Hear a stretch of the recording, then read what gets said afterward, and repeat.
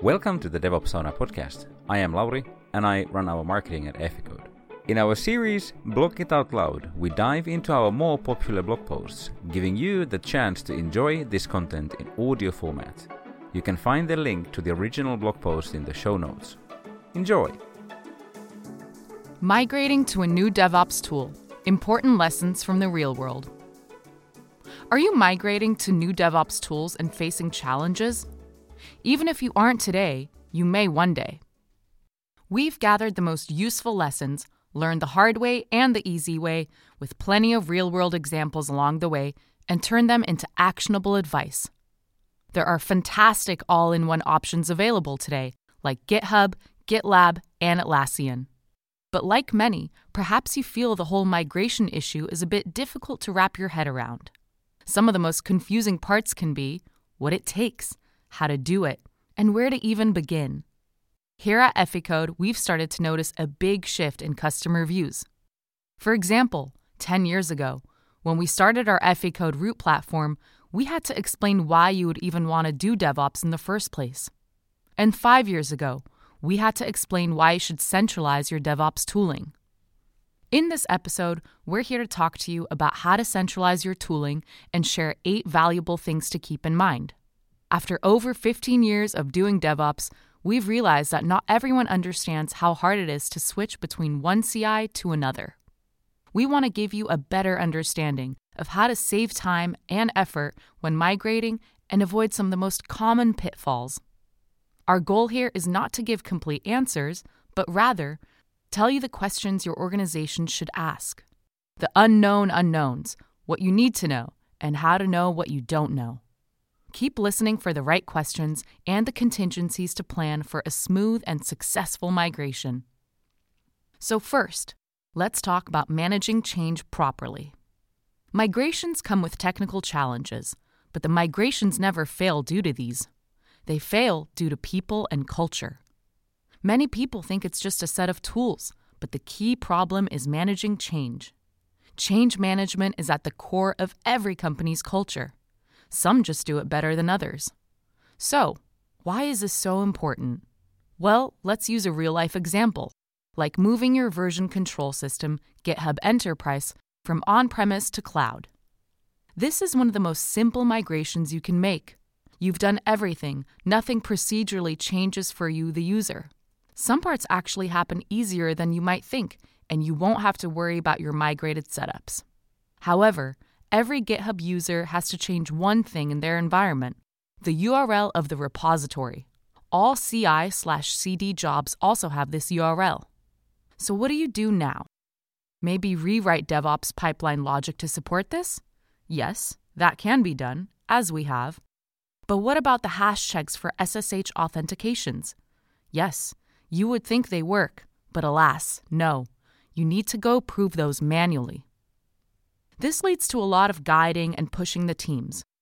There will probably be discussions like who pays for the lost time, or we missed an important milestone, and so on.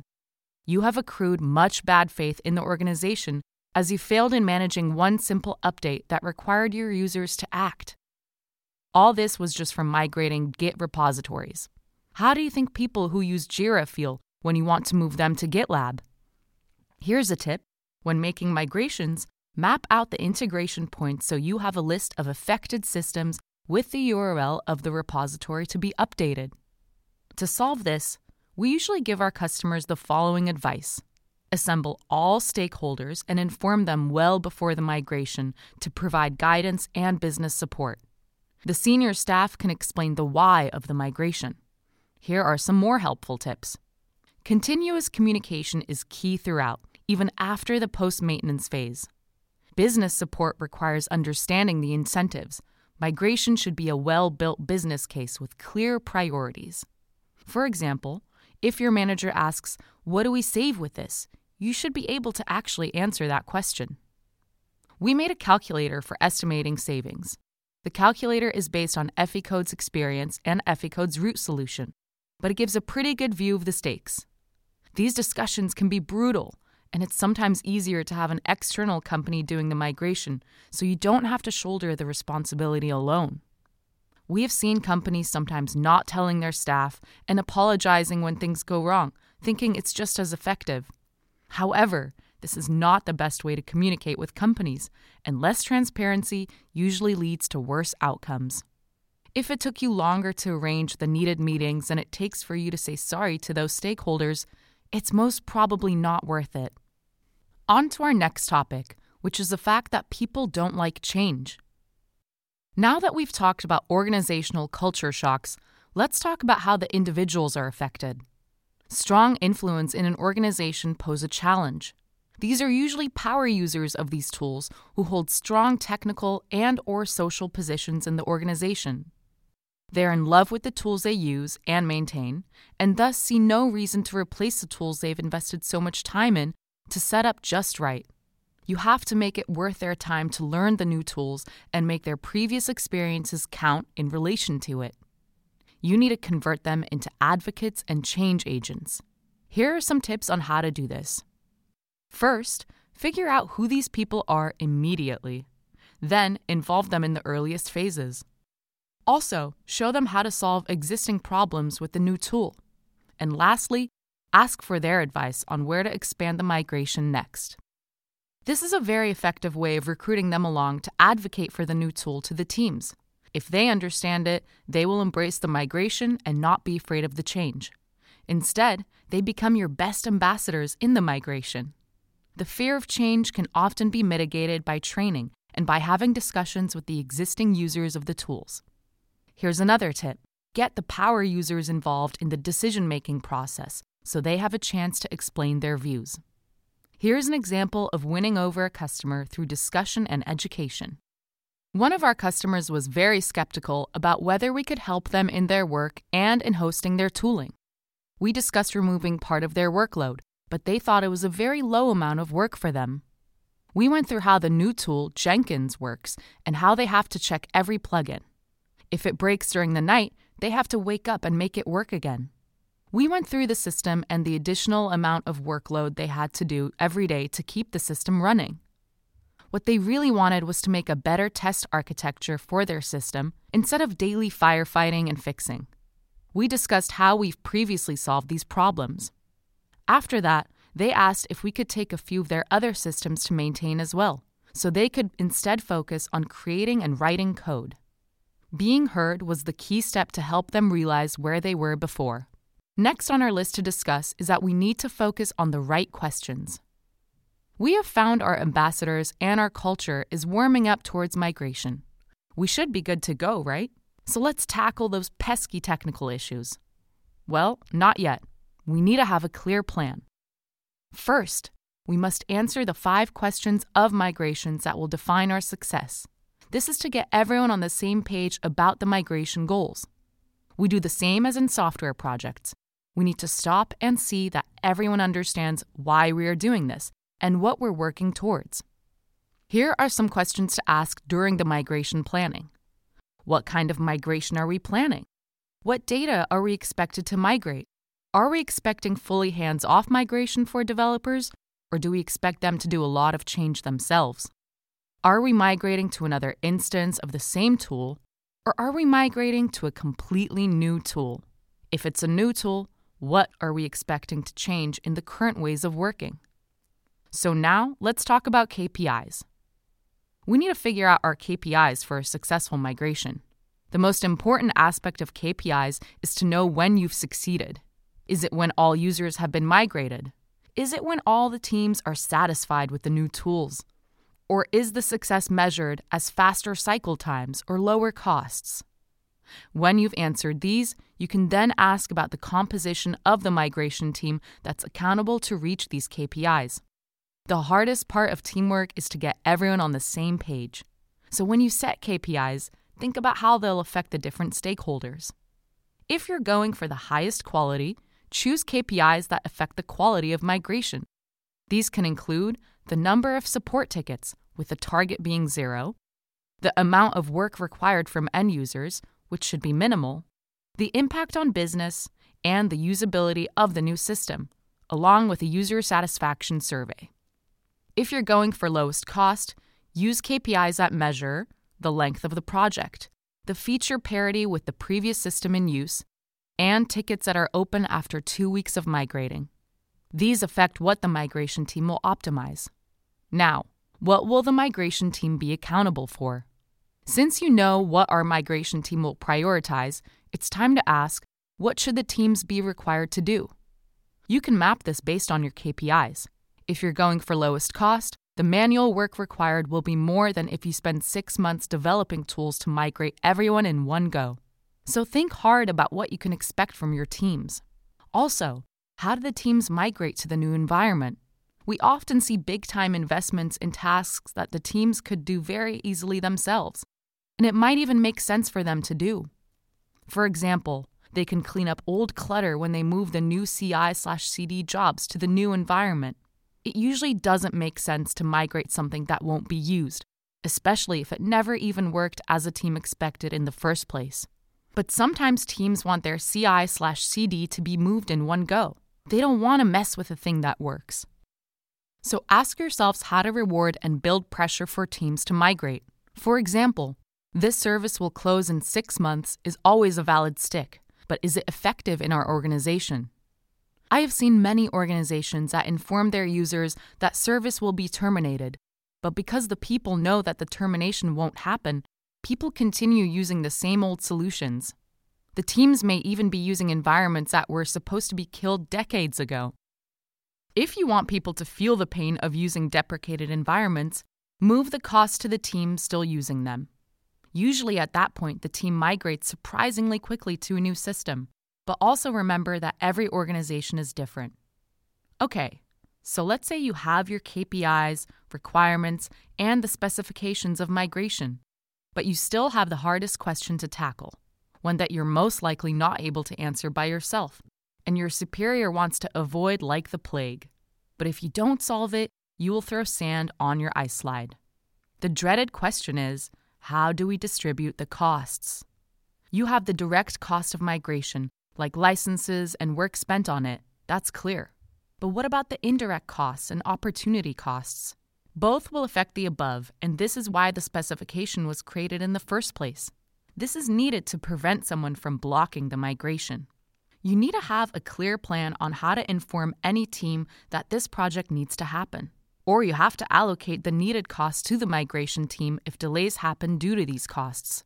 Who will pay for the precious development time you didn't do while migrating? There should be a clear answer, and it needs to be supported by the whole management team, or at least your sponsor needs to understand this question is coming their way. By informing everyone before they have a chance to ask the question, your stakeholders will have a better impression of you. Now, here's an example of a full migration. In a successful migration I made a few years ago, the customer said, "We want a full migration so we don't have to do anything." And that's what we did. We prepared scripts to update the Git repositories with new URLs. We made Artifactory URL redirects automatically, replaced with new safe ones. We made the migration of jobs from on-premise CI/CD to the cloud, tested them, and prepared them to run as they did previously, and also prepared their Jira and Confluence migration from Oracle databases to Postgres. Plus, while we were at it, we moved the whole infrastructure to AWS. The cost of this work was much bigger than the customer expected, as a lot of the environment-specific code had to be rewritten to provide URL redirects to prevent things from breaking, but at the same time convert all traffic from the old server address and port to the new DNS name of the service. It was a small customer, so we expected that they didn't have the time. But after listening to the feedback on what went wrong, they said, "We could have changed those URLs ourselves. It would have been very fast for our developers as part of their normal work." So, by failing to specify the what will the teams do, we ended up doing far more work than the customer expected. Today, they're still a happy customer with trust in us, but we learned our lesson. We now always guide our customers to specify the most important parts that they want us to solve for them, so they also have a budget for these. Just to recap our questions for the migration. What kind of migration are we planning? What are the KPIs for a successful migration? What will the migration team be accountable for? What exactly do we want the teams to migrate? Are there any incentives for or against the migration? And lastly, how do we distribute all three of the costs: direct, indirect, and opportunity costs? Now it's time to talk about the fact that you need to drastically reconfigure. Whenever you change the tool you're using, the configurations can drastically change. The tools work in very different ways. So in the planning phase, always define what can we lose. Not everything will be easy to implement again. You can usually implement many of the features, but it may require lots of work compared to the benefit of that feature. For example, you usually can't replicate permission levels exactly, as some tools have far more fine-grained permission levels and roles than others.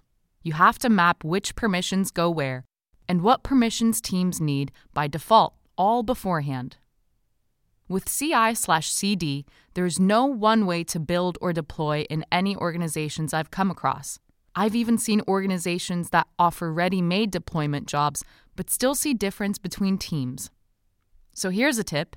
Write a general overview of what you have. Figure out how many of those jobs are defined with code and how many are defined with a UI, if the tool supports UI configuration of a job, that is. It's most likely that you're migrating to a tool that only supports as a code, or you want to migrate all jobs to code. So, it's important to figure out how many of these are about just switching the syntax and where you need to teach the team completely new ways of working, as they need to learn that the CI/CD belongs to the repository.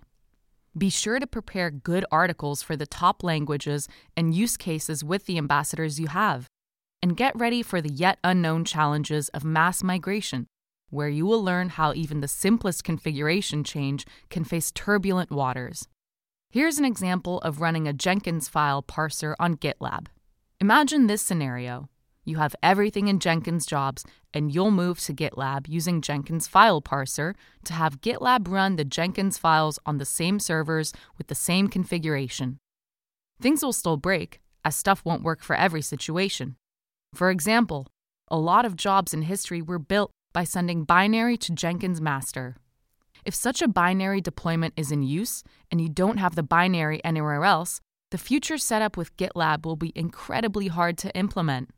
This is due to the different way binaries move between jobs. As a result, some jobs require a complete overhaul. If they're a chain of jobs that work together, they would need to be re-engineered into one pipeline, which might prove challenging since there are usually reasons for the original design. You should learn how to work with the new tools first, and then reflect on what should be done, rather than going overboard during a migration. You won't have to cover all the scenarios, so rather focus on the masses instead of trying to cover all the complex scenarios. You usually want to make sure 80% of people will have a good time. As for the rest, well, that's why you did the first 3 steps, so you can sail through the murky waters without drowning. Our top tip for this is, don't go overboard. Just make general assumptions and prepare to fix the rest after the migration. Here's a big question to consider. Should you automate or just guide people? You've now mapped out the differences between tools and have procured the tools for your organization. Now it's time to tackle the next big question: how much to automate and how much to guide people? The guiding principle should be how to impact the work correctly. So ask the following questions. What data or functionality do you need to bring to the new system with you? What data or functionality can you consider as an option or additional goal? Lastly, which new features do you enable in the new tool by default? And were these features in the old environment? Now that you know what needs to be done and who's doing it, it's time to get started with the actual implementation backlog. What you want to automate and what you want to establish guidelines for depends on how widely used the feature in the tool is, and also how much time it would take the teams to take it into use. You should also think if there are regulations that would require those features to be in place. In a 6,000 developer organization, even the smallest automation can save a massive number of hours, such as not breaking URLs and backward compatibility, or having CI pipelines automatically have certain things implemented in them. The larger you can go, the more time you'll save. For example, changing a Git URL in that 6,000 developer organization might be a 10-minute job, but then it takes 60,000 minutes for the employees theoretically leading to an extra work of 1,000 hours. The truth is, most likely it's done while thinking of another task or while still reading morning emails. But just 10% of those hours in productivity would be 100 hours of lost work time. Therefore, automating things that affect everyone is usually the smart bet. Branching strategies and merging strategies in Git are another thing that would directly affect your employees. So, you would not like to use the wrong ones in every project. Therefore, you have to consider how the automation will affect the end user, where and who would use the built automation, and how to make sure the correct settings get replicated to projects. It's also very important to understand what you can automate from the CI/CD agent runner or action. We recommend you ask, what kind of customization do we allow? How do we enable it? Who will manage it in the future? Where is the point when the teams have maximum benefits, but for example, not all regulations have to be in place yet? Do we host these for the teams, or do the teams host themselves? We usually recommend that the expertise of hosting these should be purchased from a professional server, as the agent/runner/actions are often a source of surprises. This means changing these at all during migration almost always leads to challenges. Here's an example. On Windows using C#, you can authenticate with the AD permissions to the SQL Server database. For this, the server needs to be connected to AD with hard-to-automate redeployments and have access to said credentials, leading to security concerns about who has access to the agent/runner/actions. These are things that can be sorted out and worked through with the team beforehand. Perhaps the agent/runner/actions need to stay and be maintained manually by the team during the migration, rather than moving to an auto-scaling and auto-maintained cloud environment due to the complexities involved. Don't try to fix these pools during migration because it is impossible. Aim to keep the system as similar as possible for the first mass migrations and concentrate on them after. It takes additional work, but it saves time overall. Sometimes we think that automation has solved our issues, but in reality, things are never so straightforward. Consider this. We have all our environments containerized and documented already, so why would we need a care? This likely means you have a chance of moving to a centrally managed agent platform, like running things in a unified Kubernetes environment for all teams. But this also means that networking still needs to be planned and prepared. It's risky to convert things to Kubernetes without mapping the old environment requirements, even if they were Dockerized. If you go to centralized run Kubernetes agent pools, make sure to deploy them to the cloud when possible. Hosting an on-premises Kubernetes for the sake of build and deployment is very expensive, and you can't build similar scaling as in the cloud. To clean up the cost and faultiness within the environment, you constantly want to ramp down the underlying infrastructure. Automation is your friend, but automating everything is not always worth it. Focus on the critical things that we specified before. Think, will our users really need this, or could they manage this themselves? If you still feel it's needed, definitely look into automating it. Moving on to our next topic, consider how you migrate artifacts. Swapping an artifact management software sounds like an easy task at first, but migrating those binaries is often a lot of work due to many different interconnected things. You have to map which repository types you have in use, if any. Many CIs/CDs allow you to use their own disk for these temporarily. This often leads to problems in migration due to the binary not being stored how you expected it to be. And if you, for example, move from static agents to dynamic, that destroys the disk between every build to keep the clutter from forming up, and you could be in trouble. This means that migrating these binaries is risky. It's not enough to check that the new systems support XYZ technologies, but rather, does it also support remotes and virtuals? This means that you can easily build a remote repository connection, for example, to npm.org and connect it to your other repositories via virtual repositories. Here are some great questions to ask yourself. How about the layouts of binaries? These are also customizable in many tools. Have you been using releases in the binary system? How will you use those in the future system? There are surprisingly many things to figure out before starting the migration and if the tool supports the necessary features. So, now let's talk about URL changes. Any changes you make to the binary URL or where it deploys will affect all of the jobs that use the binary repository you've defined. Changing the URL will affect all jobs using said binary.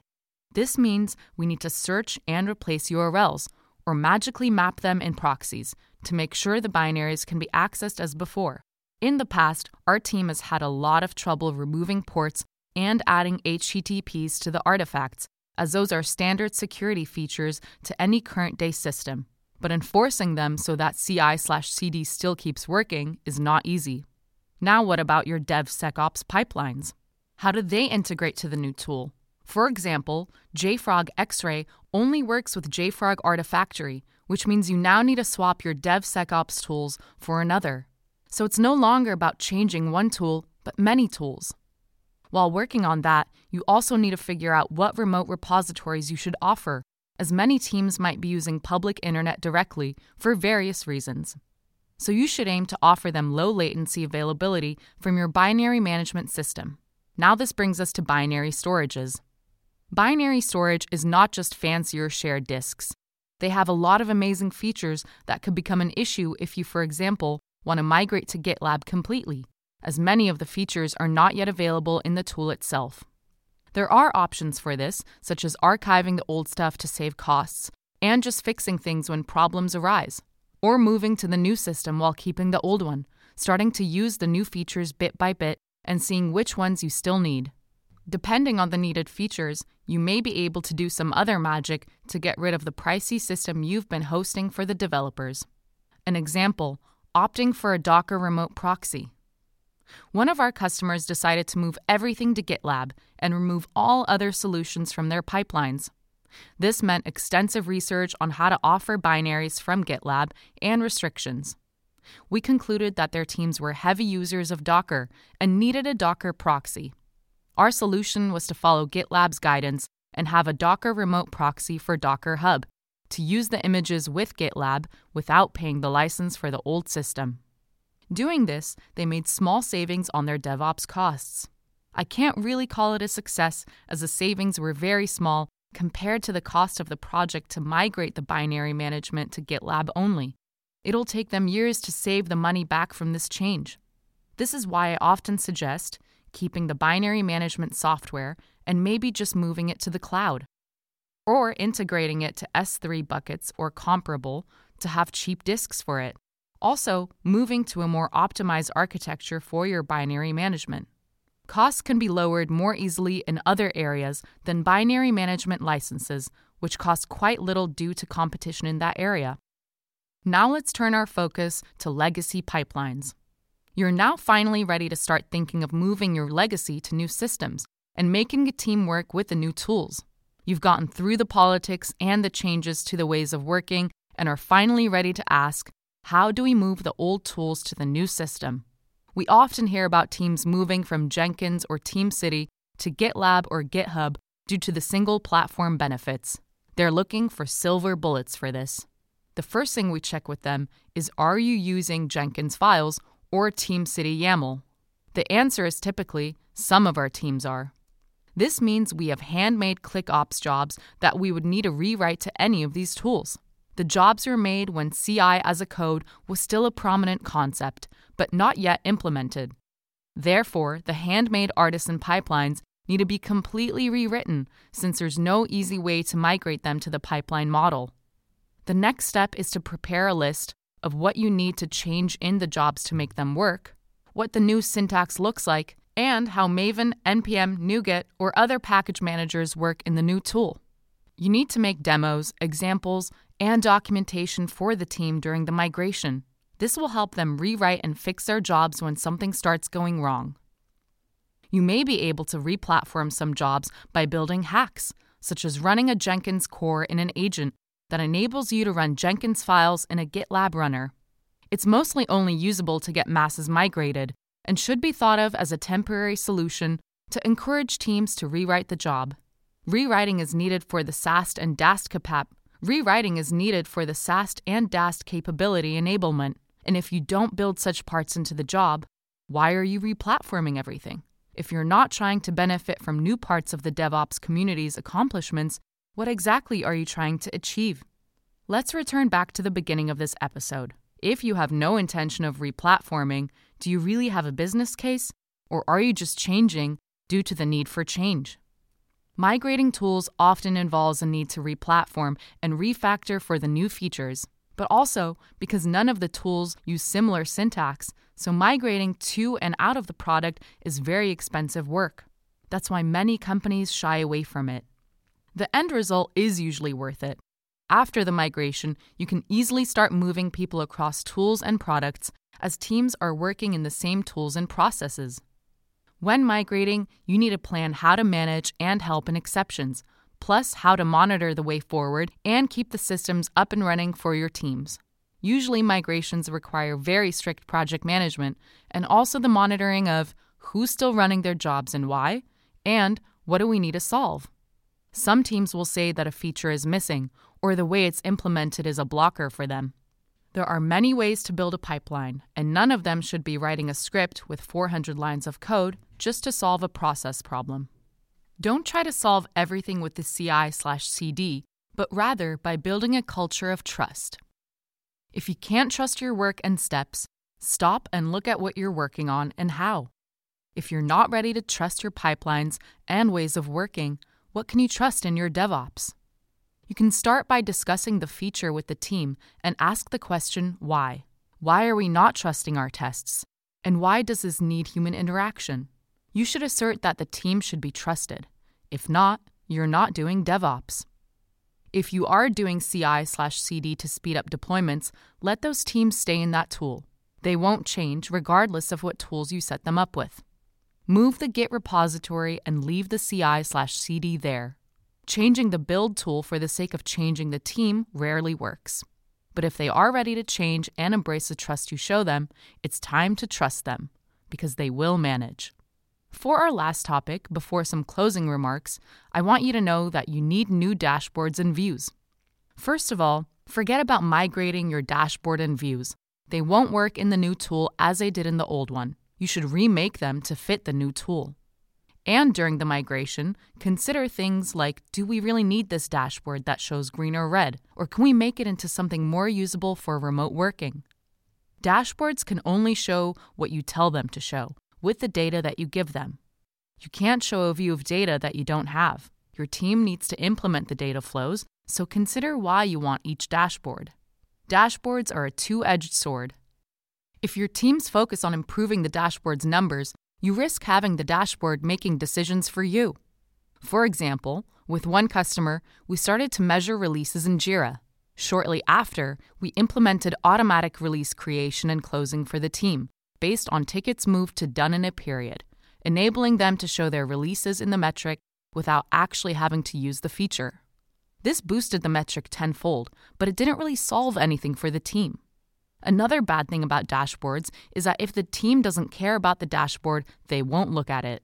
So instead of turning everything into a dashboard, try to stop and think, what do we really need? And what are we trying to accomplish with this? Data is also just as good as your parsing for it. It's just like the saying, garbage in, garbage out. Anytime you make a dashboard quickly with data, you might be leading your team astray. For example, I've seen customers do A/B testing where they mixed up sessions with users, thus ruining the tests with massive amounts of data points rather than using selective grouping to determine if it was a useful feature or not. Compliance and application lifecycle metrics often span across teams, which is a whole other area for optimization. We normally look into these at each phase of migration, from pre-planning to sustainability. To measure the success of your migration, don't use traditional software development lifecycle metrics. They are deceitful so long as your coverage is not there. You should use metrics that measure adoption. For example, some of our customers thought they were doing well in terms of DevOps tooling, but when we started researching their DevOps usage, they only had the version control part in use in the stack. So they were barely doing DevOps and were focusing on the wrong things to push their tooling forward. However, their metrics told them they were doing well, that they were using the tool, which was technically true, but you need to use metrics to support the team and ways of working in the tool, not the product usage. So here are a few parting words. Working on this episode has been a fun experience of trying to summarize the ever-eluding migration of dreams. So here's some final advice. It may not be pretty.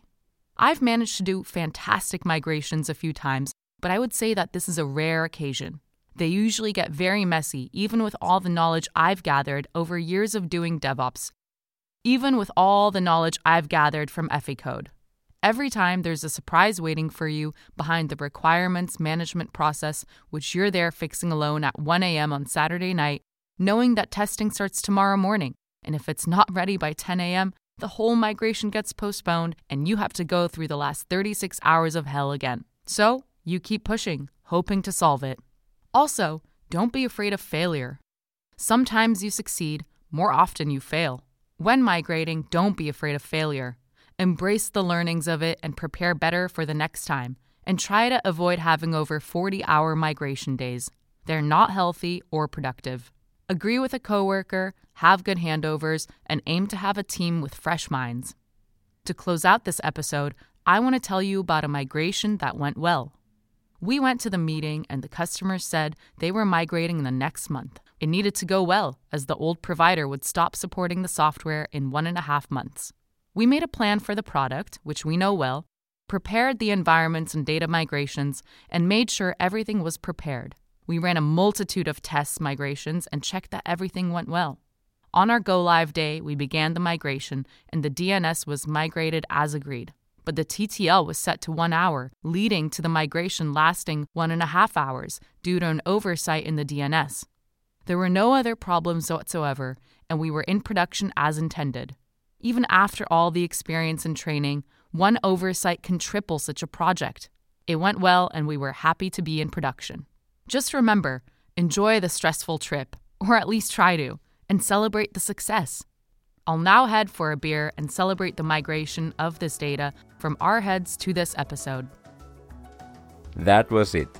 Now we would love to hear from you about the further topics we should feature in this series. Our repertoire ranges from DevOps, Agile and Cloud Native to usability, accessibility and service design. Please reach out to us via Twitter, LinkedIn or Facebook and let us know what themes our experts should cover. Until then, take care of yourself and let's build the future of software development together.